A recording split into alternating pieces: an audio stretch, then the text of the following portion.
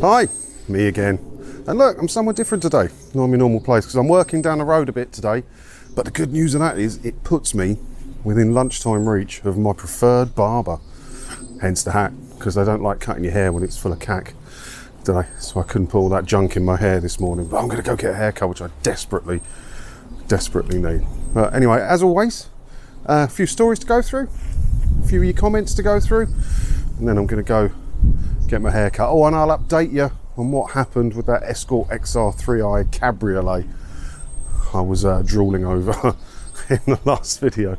Right, what we got to talk about today, let's have a look. BBC freelancers post anti-Tory tweets as broadcaster embarks on social media review. Yeah, so they're reviewing all the social media things that you can do if you work at the BBC. As you know by now, we call it Lineker-gate, or the papers dubbed it Lineker-gate. I wouldn't call it anything that sad, personally. But he ain't the only game in town that's been doing it. It says here, there's quite a few freelancers that an analysis of Twitter accounts belonging to BBC contributors revealed numerous posts criticising the government in explicit and often offensive terms. He wasn't the only game in town. He just wasn't. So, yeah, the BBC are doing a full review. It's nippy today, isn't it? BBC are doing a full review, and they're going to have proper guidelines about what you can and can't say if you're a contributor to the BBC or a contractor or an employee. And I'm interested to see where it goes. That's the thing, I mean, I don't like anything Lineker said. Even if he said something that was completely sensible, I still probably disagree with him. But can you control what people think in their private life? You can control what they say at work. Well, still, I don't say half the things I'd like to say at work because I like being at work. I like them paying me at the end of every month. But outside of work, you know, I'm free to say whatever I want. Pretty much. Not that I've tested the limits of that, but yeah, I like to think I am. Should they be too? Or is it because they work for a media organisation or because they work for a government, hang on, a government-funded media organisation? Should they be allowed to say what they want? So I'm looking forward to, well, it's going to be complete nonsense, isn't it? But I am looking forward to what the BBC comes out with after this review. And carrying on from that, look, fears data stolen from BBC licence fee operator after Russian hackers post cache of documents. So yeah, as their headline said there, Russian hackers have posted a load of documents on Tinternet, and they believe it could be licence fee payers' personal details and stuff that have been posted on the internet. So there's another reason to not pay the licence fee and to not engage with them and to not tell them who you are, because now your stuff could end up on the internet. And standard response from Capita, as you would expect. Look. Why won't it let me read it? It's not letting me read it. I'm not downloading an app, you can jog on. Capita, which holds public sector contracts worth billions of pounds, including enforcing the BBC licence fee, said it had not been able to confirm whether the files posted online were taken from its systems. Not been able to confirm. That is the least convincing sounding language they could have come up with. Right? It's pretty easy to confirm, isn't it? You look at some of the documents, you cross-reference it with your own database, and you see if that information matches up. If it does, that's information stolen from your database of TV licence fee holders. Not hard to, Capita is not squeaky clean in hardly anything they do, is it? How many bad stories do you hear about Capita? And they are so tight in with the government. And it goes back again, how can you say that the TV licence fee isn't government enforced when it's the government's leading enforcers, Capita, that are taking care of business on a huge contract? And like 500 million quid contract or something they've got. And it's just been renewed again. I think it was renewed last year, wasn't it? Oh, it says here, look, it's a £456 million contract Capita get. And I work in the industry a bit, as you know. And if you get a data leak from your company or from a website, from a database you hold online, the fines are astronomical. You would not believe the number that you could be fined for having a data breach for a website or for a database. So that's why they don't want to confirm, because the fine is exclusive. So, yesterday, it was Sunday, wasn't it? I was talking about how there's been redundancy letters set out at the BBC, and I didn't have a chance to read it all, but I have read it all now, and it's quite interesting. So look, we're on Coventry Live for some reason. BBC sends redundancy offer letter to top stars, including Hugh Edwards, right? But Hugh has said, oh no, it's not, it's a BBC spokesman said, Hugh did, I'm not going to read Hugh's bit. BBC spokesperson said, this isn't about any new job cuts, it's a standard HR exercise relating to savings we've announced previously, and it's not targeting any individuals. We have to send it to everyone who's at the same grade. We're looking for expressions of interest in redundancy, not offering it. And it's not the case that anyone who come forward would be accepted. What? What nonsense is this? So you have to send, for some reason, no one's making you, I don't think, but you want to make someone redundant, right? But to keep HR fair, they have to send a letter to everybody in the same grade asking for expressions of redundancy. So there's one person on that grade, which they're not going to say, obviously, they want to make redundant, but they can't. They have to offer it round because of whatever reason. I don't understand HR anymore. And if somebody they don't want to take the redundancy comes forward and not the person they wanted, they go, no, we're not going to want to make you voluntary redundant. Oh, God. If there's someone you don't want there, just say. And then they might take the money. Because if they've been at the BBC a long time, there'll be a few quid in that. Unbelievable. The world is just knackered, isn't it? I don't like the way the world works. Why can't people just say, HR's so complicated. So complicated. And the company I work for, again, I'm not going to tell you, I'll never tell you who I work for, but it is probably the most diverse company on the planet. At one point, when it wasn't a big company when I joined, I've been there about 9 years now, it wasn't a big company. And when I joined, I was literally the only straight man in the office. The only one. The only one. And that was a bit of an eye-opener for me. But yeah, I don't know. No complaints, it was good fun. But HR's tricky in that respect for our company now, is where I was going with that. Because back in the day, it was a lot easier to get rid of people. And now you have to ponce about doing that. So I wonder if any voluntary redundancies will come from that. If you've been at the BBC a while, you get a nice package, I would imagine, wouldn't you? Oh, this one I thought was fun. This is what the BBC are spending your money on. Look, BBC and NBCU commission reality show Destination X. So a new reality TV show is a-coming. And it's paid for by you. And it sounds awful. Destination X crosses fantasy with reality as 10 contestants embark on a road trip, but have no idea of their location. Once they're on the innovative Destination X bus, reality is tweaked to mislead them and the viewers. Information comes with a number of clues designed to help the contestants. That just sounds like my mum at 70, she goes on these coach trips, the old biddy coach trips. That sounds like one of them, doesn't it? Because they don't know where they're going. They don't even know what they are half the time. They know what their name is. They've got a cool matron. It's an old biddy's bus show. I wonder if they'll have a sing-song and a whip round at the end of it. But yeah, I don't know, you tell me. Would you watch that? The BBC spending a lot of money on it. Don't have the full numbers here, but they're not spending the entirety of it because they're going into it with an American company. But yeah, there you go. Is that what you want? Do you want more hard-hitting, well-presented documentaries, or top-end drama shows, or more antique shows, or more orchestras, or people lost on a bus? You tell me. I just wanted to talk about this one quick.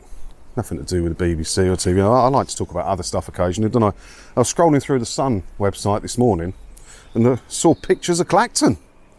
Our seaside resort is being overrun by mobs of yobs flooding the beach with hippie crack. Now we're fighting back. They're going on a lot about this gas, aren't they? A lot. I don't know. I mean, I'm not really a drug person, to be honest. Beer was always enough to get me off, unless I was in a nightclub. I'd bang a few sambucas down my neck and get on the dance floor. That was all I ever needed, really. I've tried a few things in my youth. But yeah, it's everywhere at the minute, isn't it? But it does go on a bit more about Clacton as well. Look, Clacton-on-Sea has been identified by centre-right think tank Onward as one of the 5 neighbourhood crime spots in England and Wales. It's among Essex's top 20 most dangerous towns, and it has 122 crimes per 100 people. Well, Essex's top 20 towns doesn't sound that bad, does it?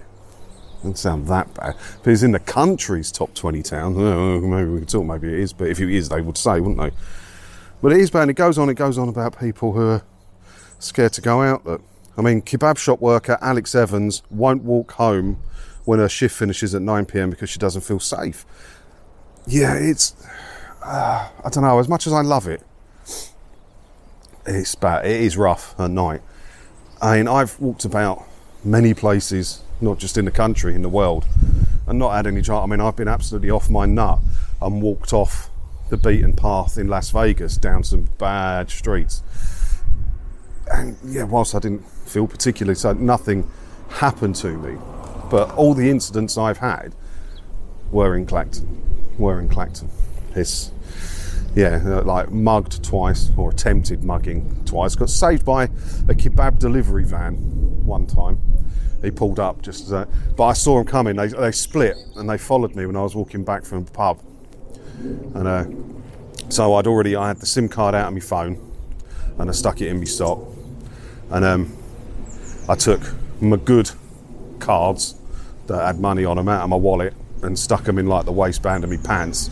So well, they can have the phone and they can have the wallet, but at least I won't get my SIM card or any of my good cards, will they? I was just getting prepared for it.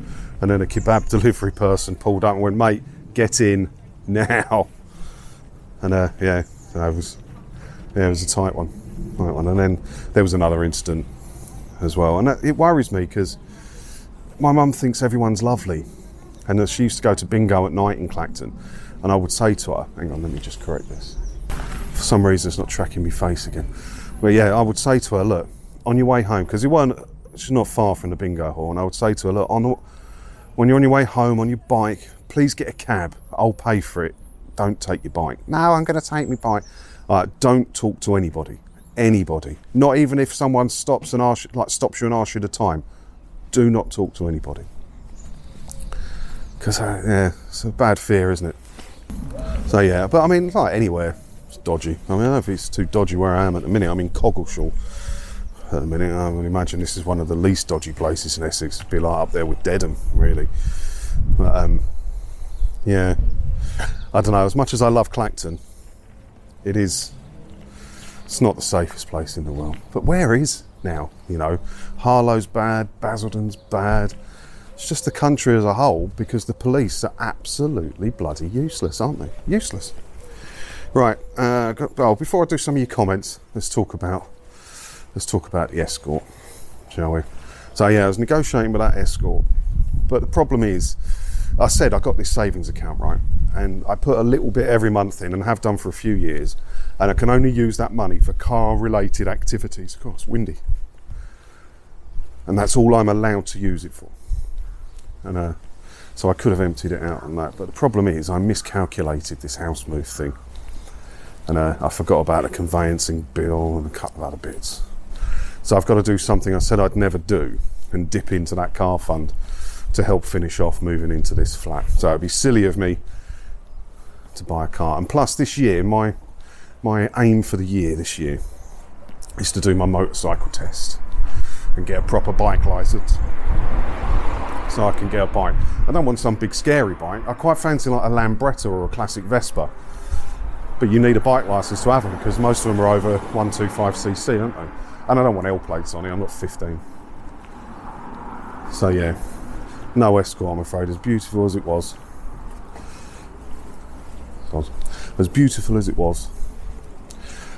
no Escort, I'm afraid. It's a shame, really. Let me cross over. Yeah, it's a shame, really. I'd have liked to have had it, but it's just not, it doesn't fit into my life in a minute. Many of you were telling me to buy, many of you are telling me not be stupid, and I don't know, it's a shame. One day. But I will buy something later this year once everything settles down. I know how much money I got left in the bank after buying this bloody flat. So yeah, I don't know, a bit sad about it. I would have liked to have had it, but then if I had, my sister would have robbed it, because she had one back in the day and she used to take me to Southend in it when I was a kid, and go and play on the claw machines and that and win teddies, and the whole thing was just absolutely chock full of teddies. So it might have been a bit of nostalgia kicking in, because I would have let her drive it. I would have just chucked the key at her and said don't break it. Yeah, anyway, right, your comments. If you buy that car, I reckon you should get the business soundtrack, or at least get some 80s classic tunes to play in it. I think that was part of it, you know, because there was a red, I think it was red, wasn't it? Escort XR3i Cabrio in the business. I think that was the one he went to Jerez in, wasn't it? Is it Jerez? I don't know. When he went to the port bit, Danny Dyer was driving it. It's one of my favourite films of all time. And I do have the business soundtrack constantly. It's on my phone. Play it in my car all the time. Love it. You haven't seen the business, honestly, give it a watch. Great 80s music in it. My TV licence fee has gone up because of lawbreakers like this reactionary Tory. So I guess they're talking about me. I see two things wrong with that sentence, really. One, I'm not breaking the law because I'm not watching a recording of anything that's being broadcast or using BBC iPlayer, so I don't require a licence. And two, Tory? Really? Do I come across as a Tory? I don't know. I mean, I won't tell you which way I'm politically pointed, but I don't know. Am I not too common to be a Tory? You know, I'm a chavvy bloke who does chavvy stuff and drinks too much lager. Do Tories do that? Don't know. And then there was another bit in that. Look, I agree. Funny how he never mentions how any of the other channels are funded. Keep saying they're free, blah, blah, blah. As someone who's never watched any of the videos, I'm constantly talking about how the other channels are funded through advertising and comparing the money they make from advertising to BBC revenue. In fact, one of my greatest revelations so far this year was finding out that ITV's turnover matches the exact amount of the TV licence fee. No idea. Sorry, John, when you view iPlayer, you have to log into the site. That is how your viewer receives this notice. Otherwise, yeah, you do have to log in. We talked about it on a previous video, didn't we? That someone had a letter saying they've been watching iPlayer. You do have to log in, but I can't get any confirmation that they cross-reference the users for iPlayer with people on the TV licence fee database. So, I can't tell you that. I recently moved into my new flat and I've declared I don't need a TV licence. Waste of money. Getting a second letter sent to my daughter. I don't know. I wouldn't have told them personally, because now they know your name and your address and you'll end up on a data breach. But no, I wouldn't have told them personally. I wouldn't have told them anything. Because they don't need to know, you don't need to have any contact with them. But you can. I mean, I'm not judging. That's just what I would have done. But I have done the no licence needed declaration, the thing you've just done. I've done it before. And I have had no dramas with it. So, yeah, each their own. The BBC is a reputable broadcaster. You will miss it in the UK if it wasn't there. No, I won't. I tell you now, I won't. I won't miss it at all. I will not miss not having the BBC. I'm standing here because I just walked past the barber shop I'm going in. I won't miss it at all. A reputable broadcaster, really? They're slipping down that list every day of the week, aren't they? I will not miss the BBC if it goes. I don't necessarily want it to go. I want the licence fee to go. But just because the licence fee goes doesn't mean the BBC has to go too. Does it? There's other ways of funding a TV channel. So, yeah, I won't miss it. But let me know what you think about all of this. Do you live in Clacton? Do you find it a bit dodgy? Are you sad I didn't buy the Escort? I am. Let me know in the comments below. As always, thanks for watching. And yeah, I'm going to get a haircut. Ta-da.